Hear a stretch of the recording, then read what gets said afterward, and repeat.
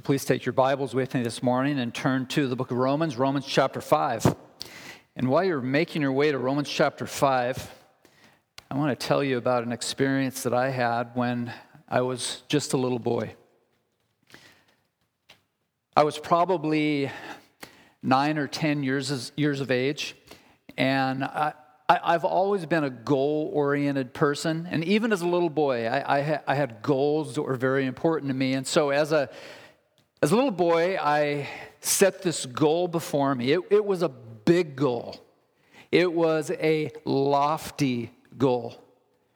This wasn't one of those small potatoes kind of goals. This was a biggie. This is something that if you achieve this goal, it's something that you could be really, really proud of. And so my buddy Richie Connors and I decided to participate in this goal together. I went over to Richie's house and I said, Richie, I want you to come back to my place on Saturday morning, early in the morning. We're going to get up and we're going to dig a hole. That was the goal. Do you remember what kind of goal it was? It was a big goal. It was a lofty goal. It was a goal that if you accomplished it, it would be a huge deal.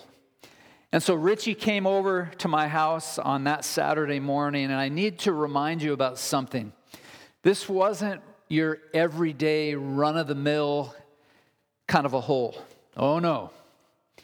Richie Connors and I, we set out to dig a hole to China.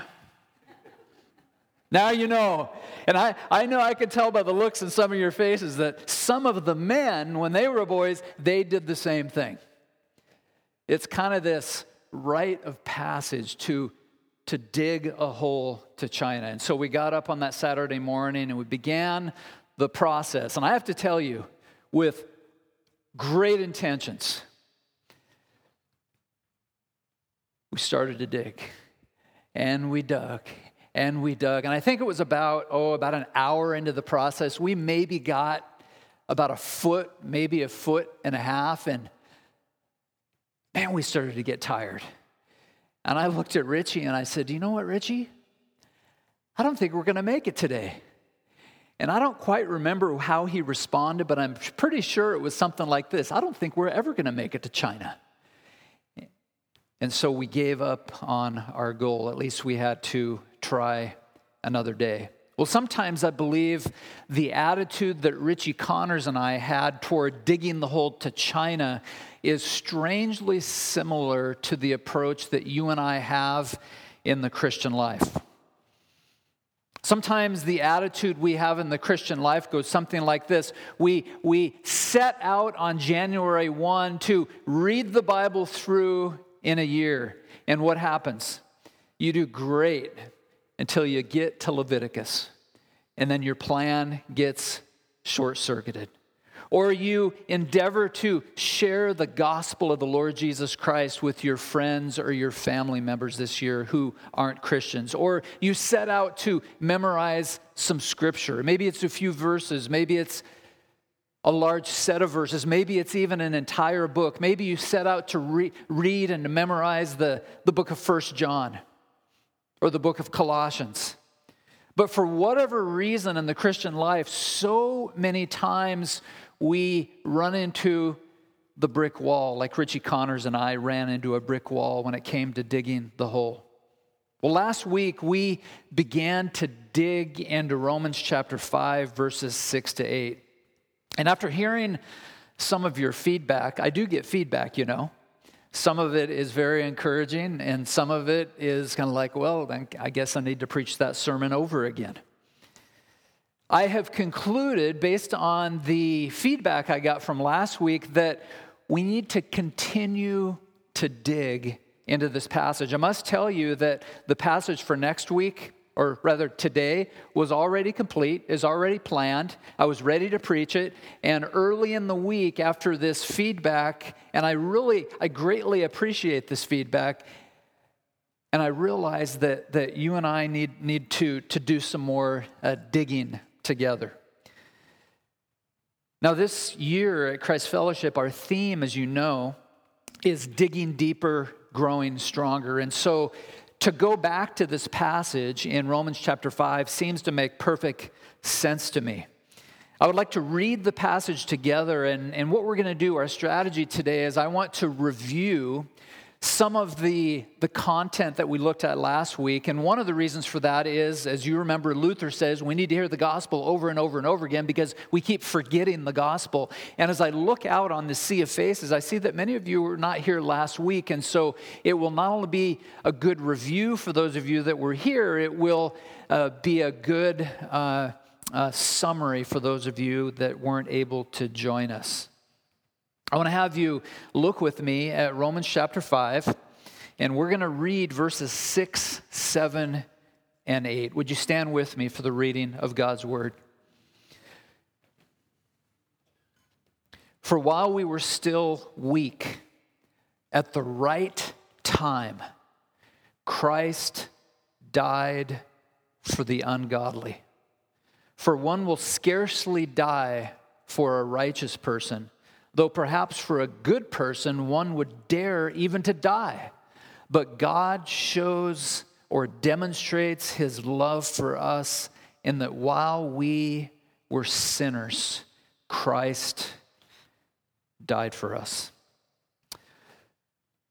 Father, we never want to get tired of hearing those four words. Christ died for us. Lord, as we review the gospel, as we meditate upon the gospel, as we sing about the gospel, as we study the gospel, as we proclaim the gospel, we never want to grow weary of these four words, Christ died for us. Thank you for the songs that we have already sung to you that remind us of the power of the gospel, that remind us that Jesus died for us. Even though we are weak, even though we are ungodly, even though we are sinners and are sinners, that Christ died for us. Now, as we dig deeper into this beautiful section of Scripture, I pray that your Holy Spirit would be here in our midst, that you would be our instructor, that you would help us to understand your word, that we would apply it to our lives. And as I look out on this group today, Lord, I realize there are many, many needs. Some of those needs are known, some of those needs are unknown. And so I pray that the word of God would apply directly to every need in this room today. Encourage us, build us up. We need it so much during these dark days. Lord, I pray that we would once again turn our attention to your word. For you are our God, and the Lord Jesus Christ, you are our Savior, and we're so excited to be here in this place today. And all God's people said, amen. You may be seated. Last week, you remember that what we did is we distinguished between the bad news and the good news. And I went to great lengths to make the case for offering the bad news first when you share the gospel. People need to understand where they stand apart from grace. And here's what we saw last week. The bad news is simply this, as verses 6 through 8 indicate, we are weak. That word weak, or translated as helpless in the Christian Standard Bible, or powerless in the NIV, means this, that every person apart from grace, it doesn't matter how good looking you are, it doesn't matter how much money you have, it doesn't matter what kind of job you have or don't have, it doesn't matter what kind of family you come from, it doesn't matter what color your skin is, we know this, every person apart from grace is spiritually impotent. You say, Pastor, are you saying that as an unconverted person, I had no power? I'm saying that's exactly what the Word of God says. We are called weak. We were spiritually dead, spiritually blind, spiritually deaf. Those are things that many people don't like to hear. You have absolutely no power. You have absolutely no inclination. You have absolutely no desire for God. That is the gravity of what it means to be spiritually weak. But we also learn that we are spiritual slaves. Now, if you have been watching the news over the last several weeks, you know that the matter of slavery has come to the forefront of American culture. And there are some things that we need to remember about slavery, and I think we can all agree together that slavery is one of the most horrible black eyes on American history. It is embarrassing, it is shocking, it was ungodly. It was a horrible, horrible thing, but newsflash, the days of slavery in American culture are over. Are they not? Praise the Lord for that. But there is something that remains. Spiritual slavery remains. Jesus said it this way, anyone who commits sin is a what? Is a slave to sin. You say that word offends me. Well, guess what? If you're not a Christian here, you need to understand that you are weak, that you are a sinner, and that anyone who commits sin is a slave to sin. Indeed, you are powerless before Almighty God. You're absolutely unable to lift a finger in God's direction. John chapter 6, verse 44 says, "No one can come to me unless the Father who sent me draws him, and I will raise him up on the last day." That's called a universal negative. No one can come to me unless a necessary condition is fulfilled. Unless he who sent me, Jesus said, draws him. Make no mistake. And this is, you talk about unpopular. Wow.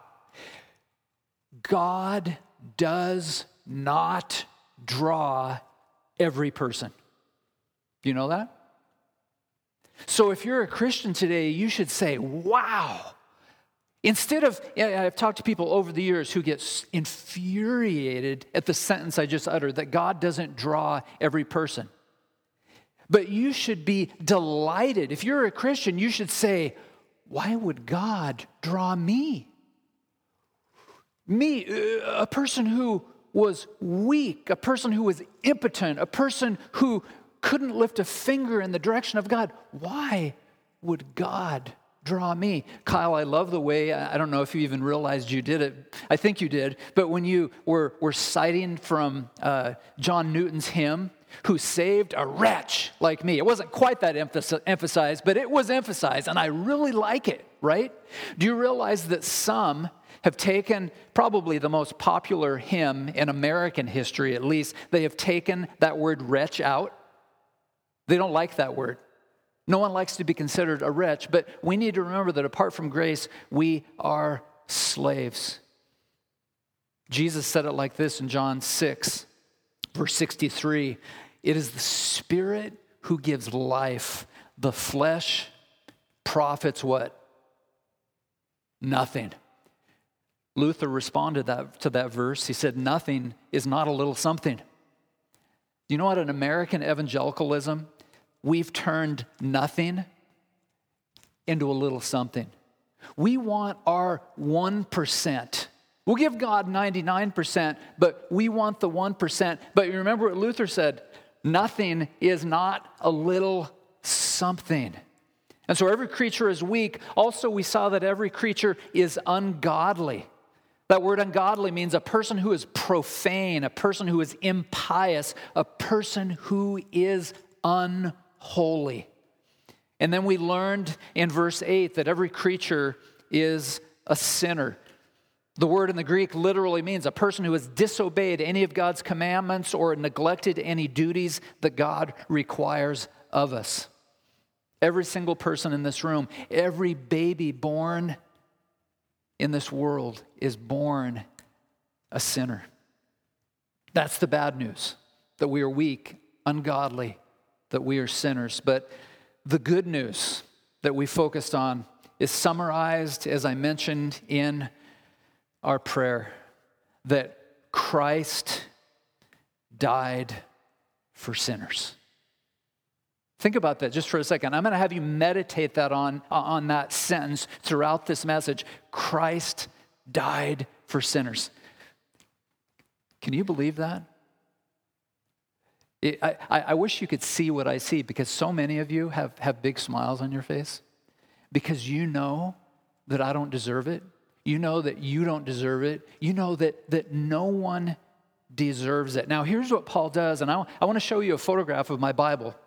I don't do this often, but I have this idea. You might not be able to see it real well, but in verse 6, I want you to see the emphasis here. In verse 6, Paul says that Christ died for the ungodly. And then if you move forward in verse 8, you see I've drawn a line in verse 6 to verse 8 where Paul continues. He says that not only does Christ die for the ungodly, Christ dies for us.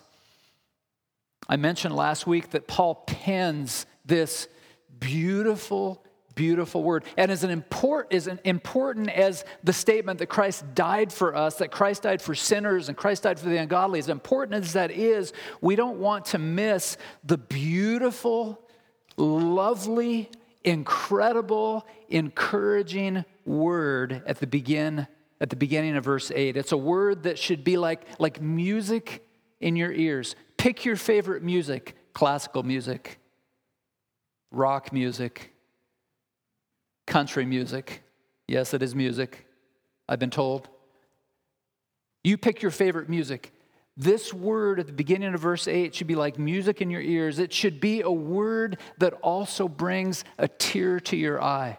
It's a word that should prompt deep-seated humility. It's a word that should bring you to your knees in holy submission to God. Do you remember what the word is? It's the little tiny word, but. The word but. The word but, you remember, marks a contrast between the bad news and the good news. It's a word, I'll put it like this, that denotes hope for the hopeless. It's a word that gives the weak, the ungodly, the sinful a glimmer, a ray of hope. There is light at the end of the tunnel. For if you understand and embrace the plight of the weak, the ungodly, and the sinner, the word but might possibly be one of the most beautiful words in all of the Scripture. The word but. Why? Because I deserve to go to hell. Because you deserve to go to hell. We deserve eternal judgment. Each one of us deserves to be condemned. As we move deeper into the heart of this passage, I have titled the message, Christ Died for Us. Look again at verse 8. But God shows or demonstrates his agape, his love for us, in that while we were still sinners, there it is again, Christ died for us. Before we get our shovels out, and I hope you'll do this in your collective minds this morning, I want to ask you to take a moment to commit the next few minutes to God. And I want you to pray a simple prayer.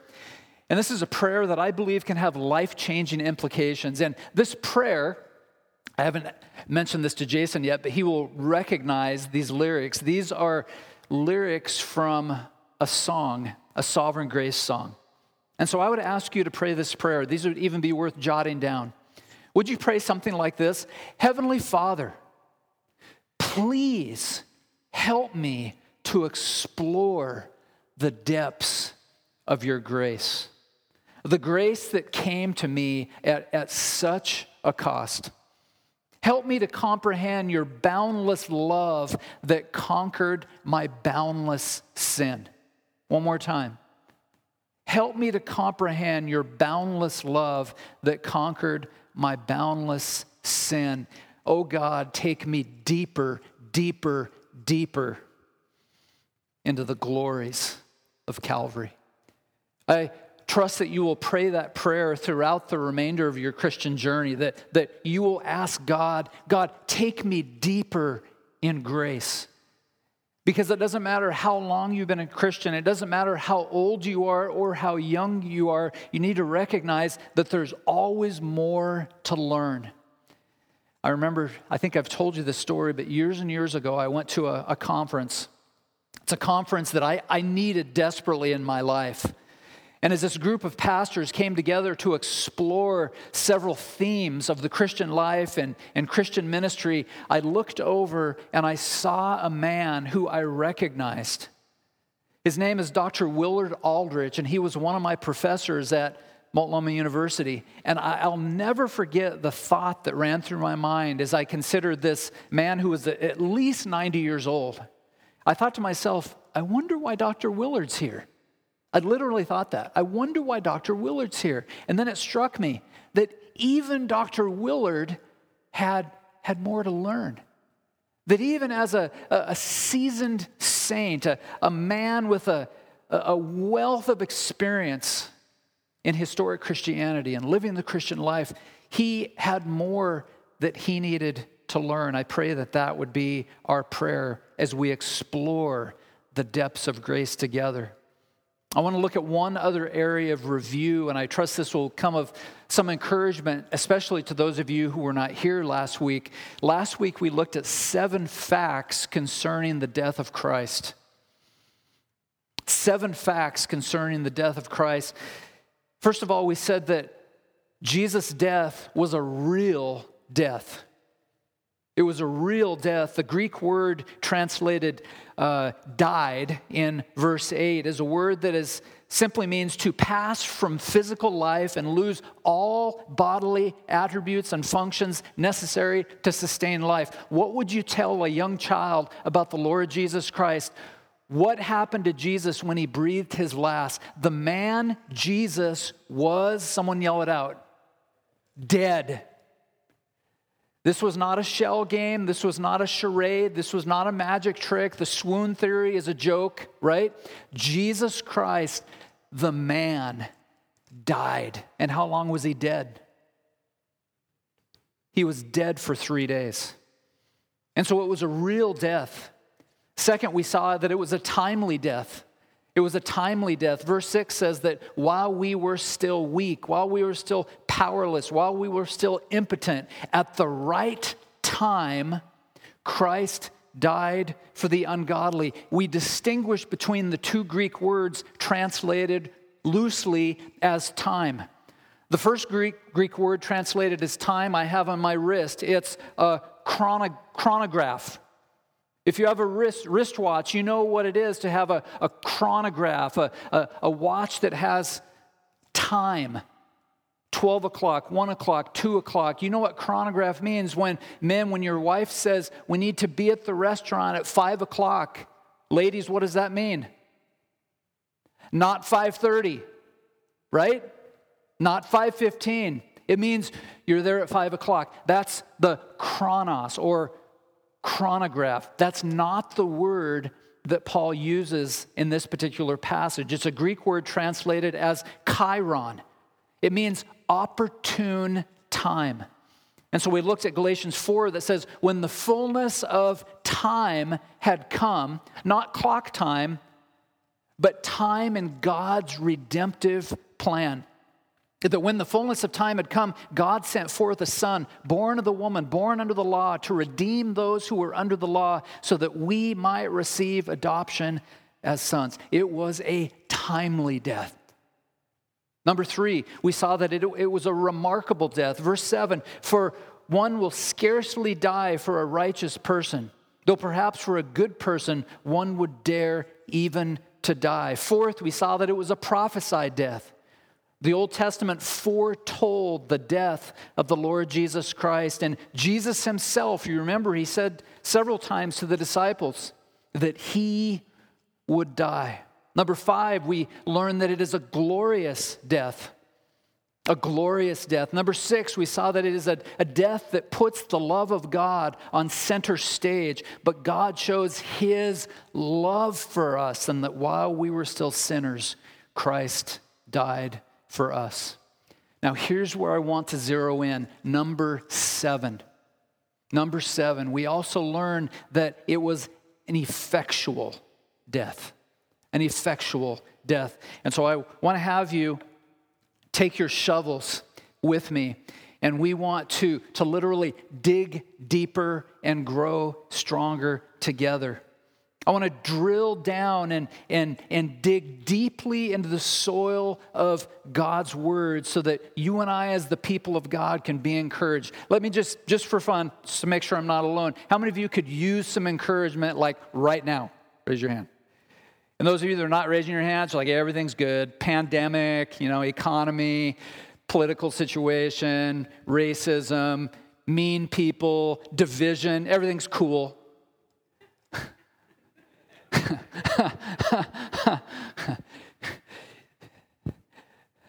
I hope I'm not the only one, but I'm ready to move along. Thank you very much. Right? Would you hold your finger in Romans? And I was going to save this until the end, but I want to give it to you right now because it's so important. Turn with me to the book of Psalm chapter 42. Psalm chapter 42.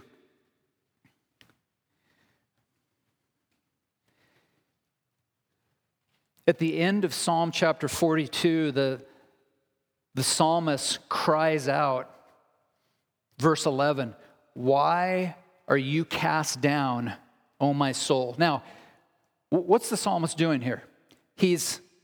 Sounds kind of weird. He's talking to himself. Anyone talk to yourself? Do you ever do that? You talk to yourself? Usually it looks something like this. How can you be so stupid? You were supposed to be there at 5:30. Or no, it was 5. See, I forgot. How can you be so obtuse? How can you be so filled with pride? So you talk to yourself. Well, here the psalmist is talking to himself. He says, "Why are you cast down, Dave? Why are you cast down, Kathy? Why are you cast down, Robert? Why are you cast down, Joe? Why are you cast down, Aaron? Why are you cast down, O my soul? And why are you in turmoil within me?" He continues to talk to himself.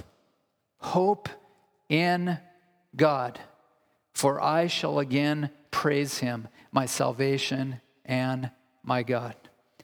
Now, when you see repeats in the scripture, it's something that's worth paying extra close attention to. Psalm 43, verse 5, "Why are you cast down, O my soul?" What's the psalmist doing here? He's talking to himself. "Why are you cast down, O my soul, and why are you in turmoil within me? Hope in God, for I shall again praise him, my salvation and my God." That's our purpose this morning, to hope in God. How do we do it? We would do it by asking 2 questions. Number 1, what was the purpose of Christ's death on the cross? What was the purpose of Christ's death on the cross? For those of you who were not here last week, we actually looked at the next 2 questions, but I brushed over them quickly. And one friend said, and my friend who said this to me is here today, and I don't say this as a criticism, I say it actually as a thanks, right? He said to me, when we walk through that section of Scripture, he says, and I quote, "I kind of felt ripped off." And I thought, oh boy, sermon number 2. I mean, literally when he said that, I went, I'm going back to the drawing board, sermon number 2. So I didn't take it as a criticism, I took it as, it's time to get the shovel out. Right? We just can't list these things off without doing more detailed legwork. And so what was the purpose of Christ's death? Number 1, to bring people to God. Why did Jesus die? To bring people to God. Hold your finger in Romans 5 and go over to the book of Hebrews chapter 9. Hebrews chapter 9.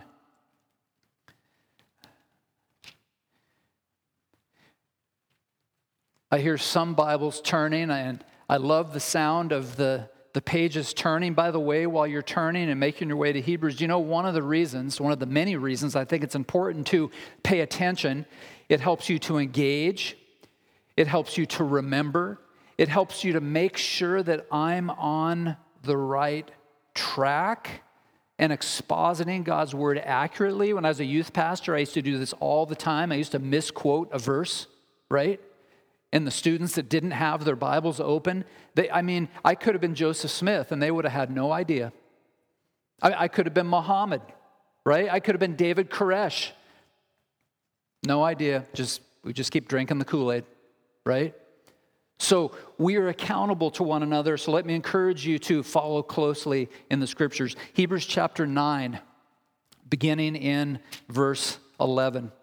But when Christ appeared as a high priest of the good things that have come, then through the greater and more perfect tent, not made with hands, that is, not of this creation, he entered once for all into the holy places, not by means of the blood of goats and calves, but by means of his own blood, thus securing an eternal redemption. For if the blood of goats and bulls and the sprinkling of defiled persons with the ashes of a heifer sanctify for the purification of the flesh, how much more will the blood of Christ, who through the eternal Spirit offered himself without blemish to God, purify our conscience from dead works to do what? To serve the living God. You see, before the cross, we have seen that we were weak and ungodly, that we were sinners, right? We continue to be sinners. But before the cross, we were outsiders. Before the cross, we were renegades. Before the cross, we opposed God. Before the cross, we shook our fist in the face of God. And I can just think of conversations that I've had that go something like this. No, you don't understand. I was a good person. I was one of those good people. I got raised in a Christian home. I was a good little girl. I was a good little boy. You know what the biblical answer is? No, you weren't. You were weak. You were ungodly. You were sinful. You were a renegade. You opposed the living God. You were like a poisonous snake, Jonathan Edwards says, spitting poison in the direction of a holy God. Given the opportunity, you would kill God. Every one of us, given the opportunity as unconverted people, we would have killed God. Before the cross, we simply did not fear God. We freely turned away from him. Listen to Jeremiah 32:40. I will make, God says, with them an everlasting covenant that I, God, will not turn away from doing good to them. And I will put the fear of me in their hearts that they may not turn from me. Now, why did God need to put fear into the hearts of his people Israel? Why? Because they did not fear him. They did not love him. They were not devoted to him. They were weak. They were ungodly. They were sinful. The first reason that Jesus died is to bring people to God. Amen? Number two, the second purpose, he died to save people from their sin. Once again, hold your finger in Romans 5 and go to Matthew chapter 1. Matthew chapter 1, verse 21. I think I've referred to this last week as my favorite Christmas passage. Verse 21 says, she, and in the context we're referring to the Virgin Mary, she will bear a son, and you shall call his name Jesus, or Yeshua, for he will save, mark that word, save his people from their sins. Who was that son? Who was that babe in the manger? Well, the son, as you well know, was the sinless Savior. The son was fully God and fully man. The son saved people, as this passage says, from their sins. Look once again at Matthew chapter 1, verse 21. If you have a pen, I would encourage you to likely highlight the whole verse, but to pay close attention to the word save. That word save comes from a Greek word. It's the Greek word sozo.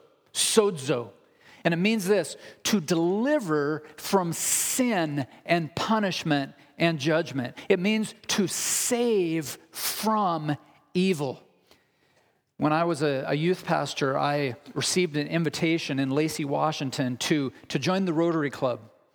I was like 25 years of age, and a gentleman approached me and asked if I wanted to join the Rotary Club, and I did that and made some really good friendships in the Rotary Club. But one of the guys in the Rotary Club was a friend of mine by the name of Ken.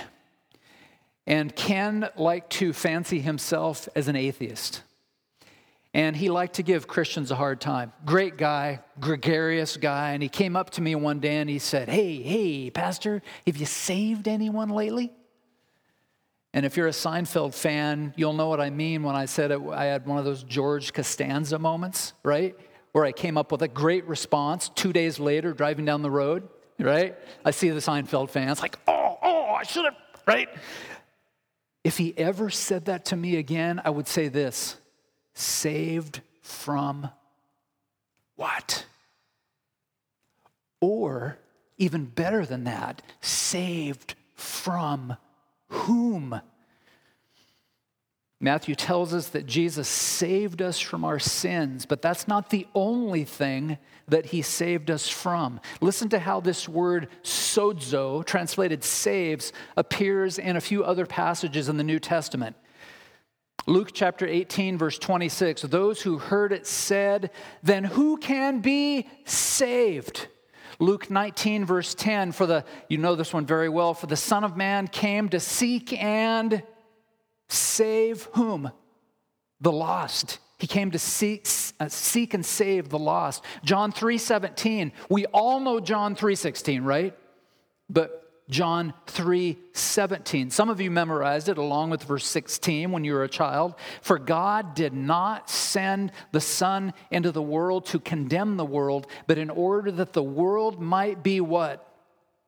Saved through him. John 5:34, not that the testimony I receive is from man, but I say these things so that you may be saved. Acts 2:21, and it shall come to pass that everyone who calls on the name of the Lord shall be saved. Acts 2:46 and 47, and day by day attending the temple together and breaking bread in their homes, they received food. This is a Baptist passage. Food with glad and generous hearts. Yeah, tough crowd. Praising God and having favor with all the people, and the Lord added to their number day by day those who were being saved. You're with me. And in Romans chapter 10, we'll get there in 2023, maybe. If you confess with your mouth that Jesus is Lord and believe in your heart that God raised him from the dead, you will be saved. So my friend says to me, have you saved anyone lately? Well, we know that a human being doesn't have the power to save anyone. But what was more important, what was underneath the surface of his question, who are we being saved by, and what are we being saved from? Saved from what? Next week we're going to look at this in greater detail in Romans chapter 5, verse 9. If you'd look at it just for a moment. Since, therefore, we have been justified by his blood. I hope that sounds familiar to you because we've been studying this in great detail in chapter 5 and also in chapter 3. We have been justified by his blood, much more shall we be saved by him, namely Jesus, from the wrath of God. And so we are saved from the wrath of God. We'll look at that in greater detail next week. But there's another question I've already indicated to you with my indicating this through my story from Ken. Saved from whom? This is the one that people don't want to touch. This is the one that when Rob Bell published Love Wins, I read the whole thing on a plane from Seattle to Okinawa, Japan. It is a horrible, horrible, God-dishonoring book. And he makes light of the notion of the saved, right? We are not only saved from the wrath of God, but listen carefully, we are saved from God. To be saved means to be saved from God and his holy wrath. We are saved from the wrath of God. We are saved from God. And all this is made possible because of those four amazing and beautiful words. Christ died for us. There's a third purpose. By the way, we're going to look at 5 purposes. There's many more. And dare I say that we're scratching the surface here. I can just hear it. We're getting ripped off again, right? We might go for round 3. We'll see what happens. Number 3, a third purpose, to deliver people from the domain of darkness. You see, before the cross, you and I lived in another kingdom. If you're not a Christian today, you live, Scripture says, in the kingdom of darkness. Your ruler is Diabolos, Satan. Before the cross, we loved the darkness. We lived for the darkness. Colossians 1:13 says that He has delivered us, that is, the Father has delivered us from the domain of darkness and transferred us to the kingdom of His beloved Son. We now live, if you're a Christian, we now live in a new realm. We now have a new ruler. We have been delivered from the domain of darkness. This is an unbelievable reality. Number 4, related to number 3, we have been delivered from this present evil age. John Piper says, until we waken to our darkened spiritual condition, we live in sync with the present evil age and the ruler of it. And so Ephesians 2, Paul says, you were dead in the trespasses and sins in which you once walked, following the course of this world, following the prince of the power of the air, the spirit that is now at work in the sons of disobedience. Galatians 1, verses 3 and 4. Grace to you and peace from God our Father and the Lord Jesus Christ, who gave Himself for our sins to deliver us from the present evil age according to the will of God our Father. Do you remember Psalm 42 and Psalm 43? The psalmist cried out, hope in God. How can we not hope in God when we learn that we have been delivered from the domain of darkness, that we have been delivered from this present evil age? I think I mentioned that last week. Sometimes you just have to shut the television off. Sometimes you just need to put the newspaper down. I'm all for being informed. I'm all for being in tune to culture. But sometimes we just need to turn it off, put the newspaper down, and remember our position in Christ and to hope in God. Number 5. And this one might sound strange to your Protestant ears. And some of you might think it sounds strange coming from my mouth, giving my great love of the Protestant Reformation. But the 5th purpose of the cross is to create people who have a passion to do good works. I mean, those are words that would make a Protestant put up his dukes, right? To have a passion for people who love to do good works, well, that statement should pose no problem for you whatsoever. Yes, we have been justified by grace alone, through faith alone, in Christ alone. Yes, it is true 1,000 times, 1,000 times, 1,000 times over and over and over. Works will never save us. Works will never save us. The Reformers said it like this: we are justified by faith alone. But faith is never alone.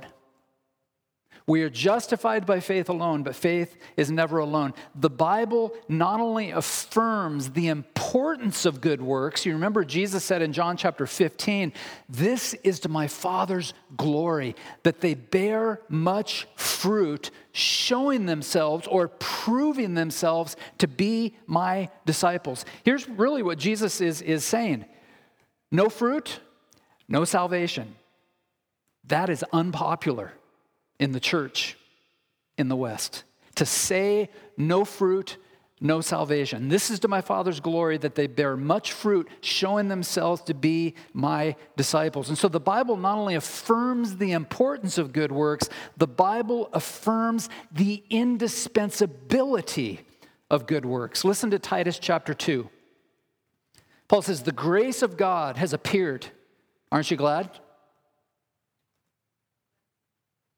The grace of God has appeared, bringing salvation for all people, training us to renounce ungodliness and worldly passions and to live self-controlled, upright, and godly lives in this present age, waiting for our blessed hope, the appearing of the glory of our great God and Savior, Jesus Christ, who gave himself for us to redeem us from all lawlessness. Think Portland. Think Seattle. Think Chaz or Chap or whatever they call themselves. Think New York City. Think Atlanta. Think Denver. Think Los Angeles. Cities all around America, and not just in America, but around the world, that he gave himself for us to redeem us from all lawlessness and to purify for himself a people for his own possession who are zealous. Do you like the word zealous? I love the word zealous. Has anyone ever called you a zealot? Call me a zealot, right? It sounds like a put down. Man, thank you for the compliment. I hope someone calls you a zealot, but I didn't finish the sentence. To purify for himself a people for his own possession who are zealous for good works. Can you say that as a Protestant? I would say you not only can say it as a Protestant, you must say it. It is required for you and I to say that as Protestants. The term translated as zealous means enthusiastic. That's why you should love it when someone says, you're one of those religious zealots. Yes, I am. Thank you very much. It means someone who is fervent, even a militant proponent of something. You see, Jesus came so that we would have a passion, so that we would be zealous to do good works. Do you know that some of the greatest good works in our country have come from the hands of godly women and godly men?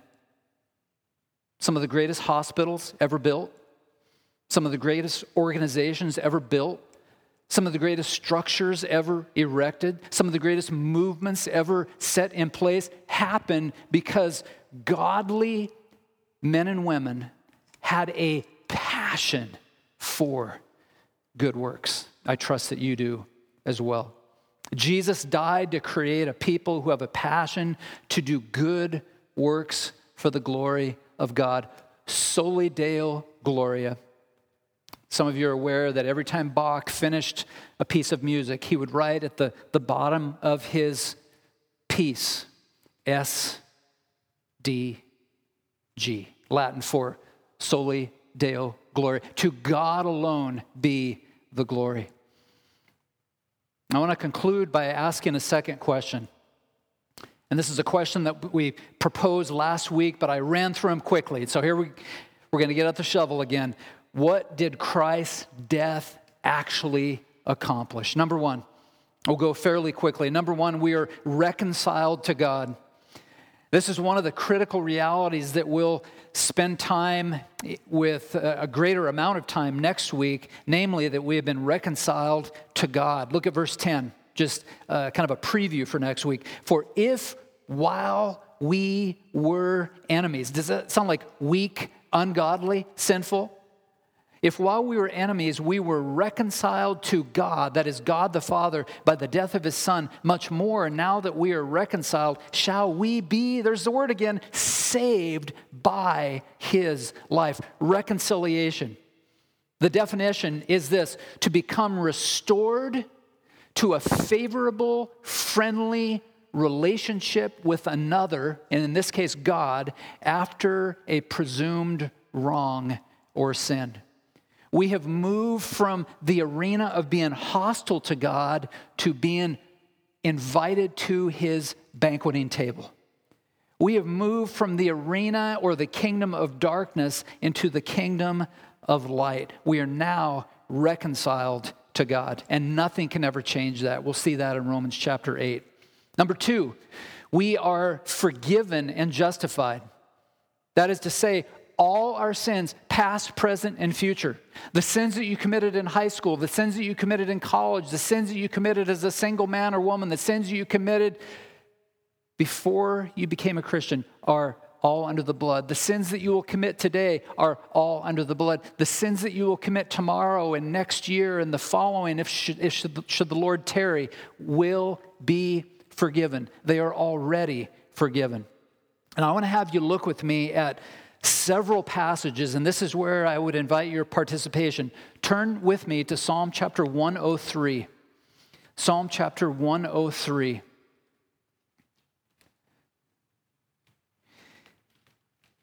And I want to sink deeply into your heart and soul the power and the passion of the gospel as we read quickly these selected verses. Psalm chapter 103, verses 11 and 12. For as high as the heavens are above the earth, so great is his steadfast love towards those who fear him. As far as the east is from the west, so far does he remove our transgressions from us. Go over to Isaiah chapter 38. And these would be great passages to highlight and to make reference of in the days to come. Isaiah chapter 38, verse 17. Behold, it was for my welfare that I had great bitterness, but in love you have delivered my life from the pit of destruction. For you have cast all my sins behind your back. Move forward in Isaiah chapter 43, verse 25. You say, you're not kidding, we're going to hit these quick.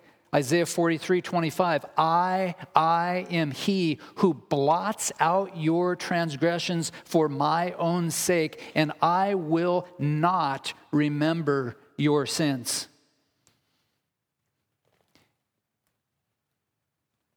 The book of Micah, chapter 7, verse 19. Let me just read it. You don't need to struggle to get there. He will again have compassion on us. He will tread our iniquities underfoot. You will cast all our sin into the depths of the sea. Let me put it all together.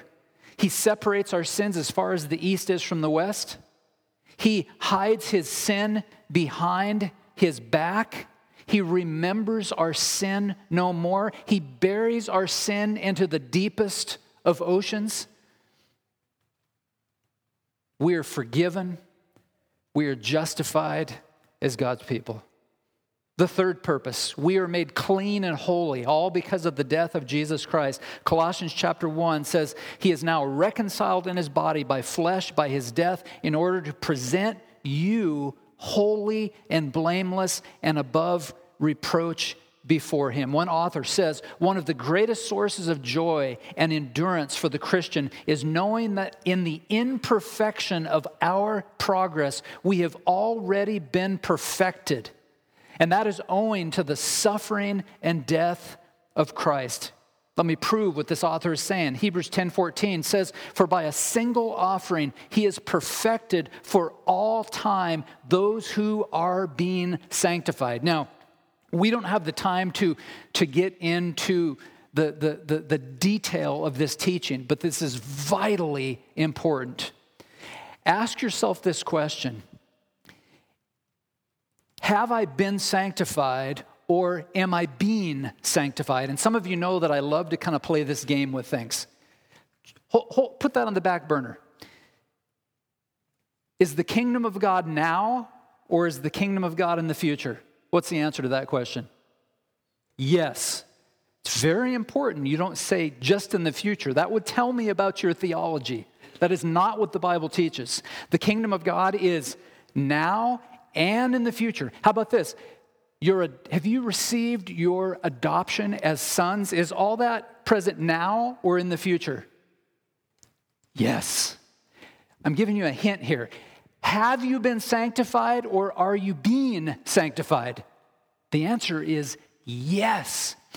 I'm convinced that many times in the local church, we only believe half of that. We believe that we are being sanctified, and that is true. We are being sanctified, but we have been perfected. That's exactly what the author of Hebrews says. So in one verse, we're told that all the people of God have been sanctified. If you want to make a note of this, that's what theologians have coined as definitive sanctification. We have been sanctified. It's a done deal. But there is also a category, and these are all categories that theologians have coined, and rightly so. They call it progressive sanctification. We have been sanctified, but we are being sanctified. How many of you are working on that right now? How many of you are having a hard time? I'm the only one. Okay, there's a few. Yeah, you're having like, whoa, this is really hard. Like, I'm ready for glorification. Anyone ready for glorification? Because when you are glorified, the sanctification process has run its course. And guess what? When we get to Romans chapter 8, we're going to learn this. If you are a Christian, it is guaranteed that you will be glorified.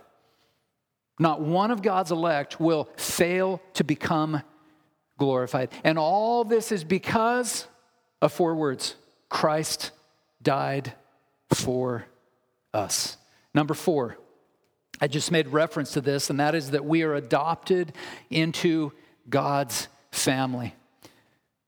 John chapter 1, 12 and 13, but to all who did receive him, who believe in his name, he gave the right to become children of God. One of the great mysteries in children's ministry is why children are not encouraged to memorize verse 13 along with verse 12.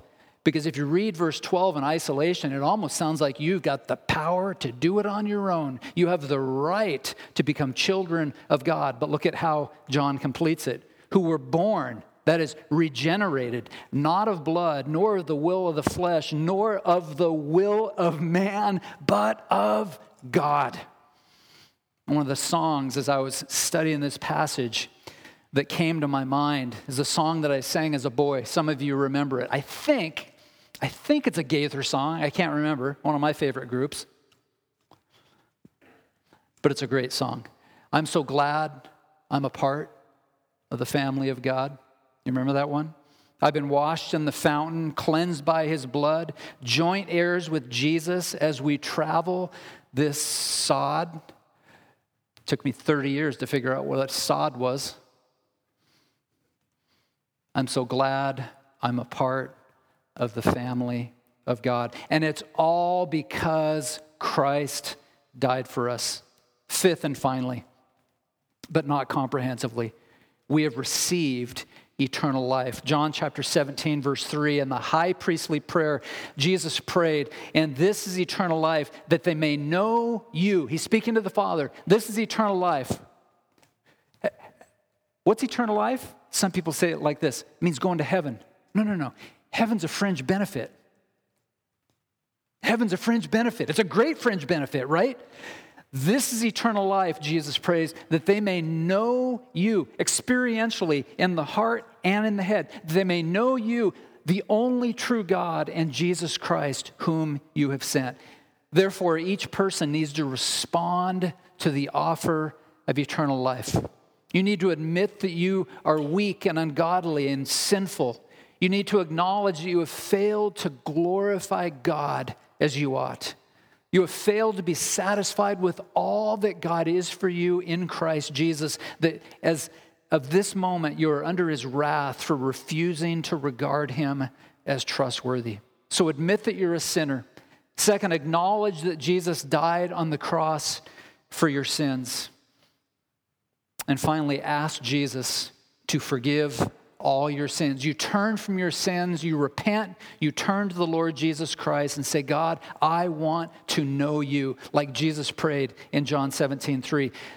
God, I want you to be the captain of my ship. I want you to be my Savior, Jesus. I want you to be my Lord. You're in charge. You're the new boss. And so Paul says that if you confess with your mouth Jesus is Lord and believe in your heart that God raised him from the dead, here it is again, you will be saved. And the only reason we can receive eternal life, and we say it together, is that Christ died for us. Think about that. Think about that short sentence, that Christ died for us. I've probably said it 10 times. I have no idea. One of the children here probably is, right? I used to do that when I was a little kid. I'd write down how many times the pastor said God. I'd write how many times the pastor said, and in conclusion, it's like 40 times usually, right? Christ died for us, the great reality of Christ's death may be one of the most well-known yet underappreciated facts in all of human history. The cross of Jesus is the diamond of redemptive history. And this morning, we've only looked at two angles of that diamond. We've looked at the purpose of Christ's death, and we've looked at the accomplishments of Christ's death. And I want to leave you with 7 basic points of application. These are encouraging points to take with you out the door to strengthen you this week. Number 1, and these will be quick. Number 1, stop. Stop. Stop and consider where you would be without the cross. Can you imagine? Where would I be without the cross? I would be lost. I would be hopeless. I would be helpless. I would be an enemy of God. I would be under the wrath of God. I would go to hell when I die. Consider where you would be without the cross. Number 2, start. Start living in light of the accomplishments of the cross. Quit returning your attention to the days of old when you did this, that, or the other, but look forward into the future knowing that God has forgiven you of all your sins, past, present, and future. Number 3, plan. Some of you are planners. Make it one of your life aims to go deeper, ever so deeper into the glories of Calvary. When we began, I challenged you to pray and helping to explore the depths and the riches of God's grace, that God would take us deeper into the glories of Calvary. Just remember, like my professor taught me, over 90 years of age, it's never too late to learn more. Number 4, run. Run to the cross every day.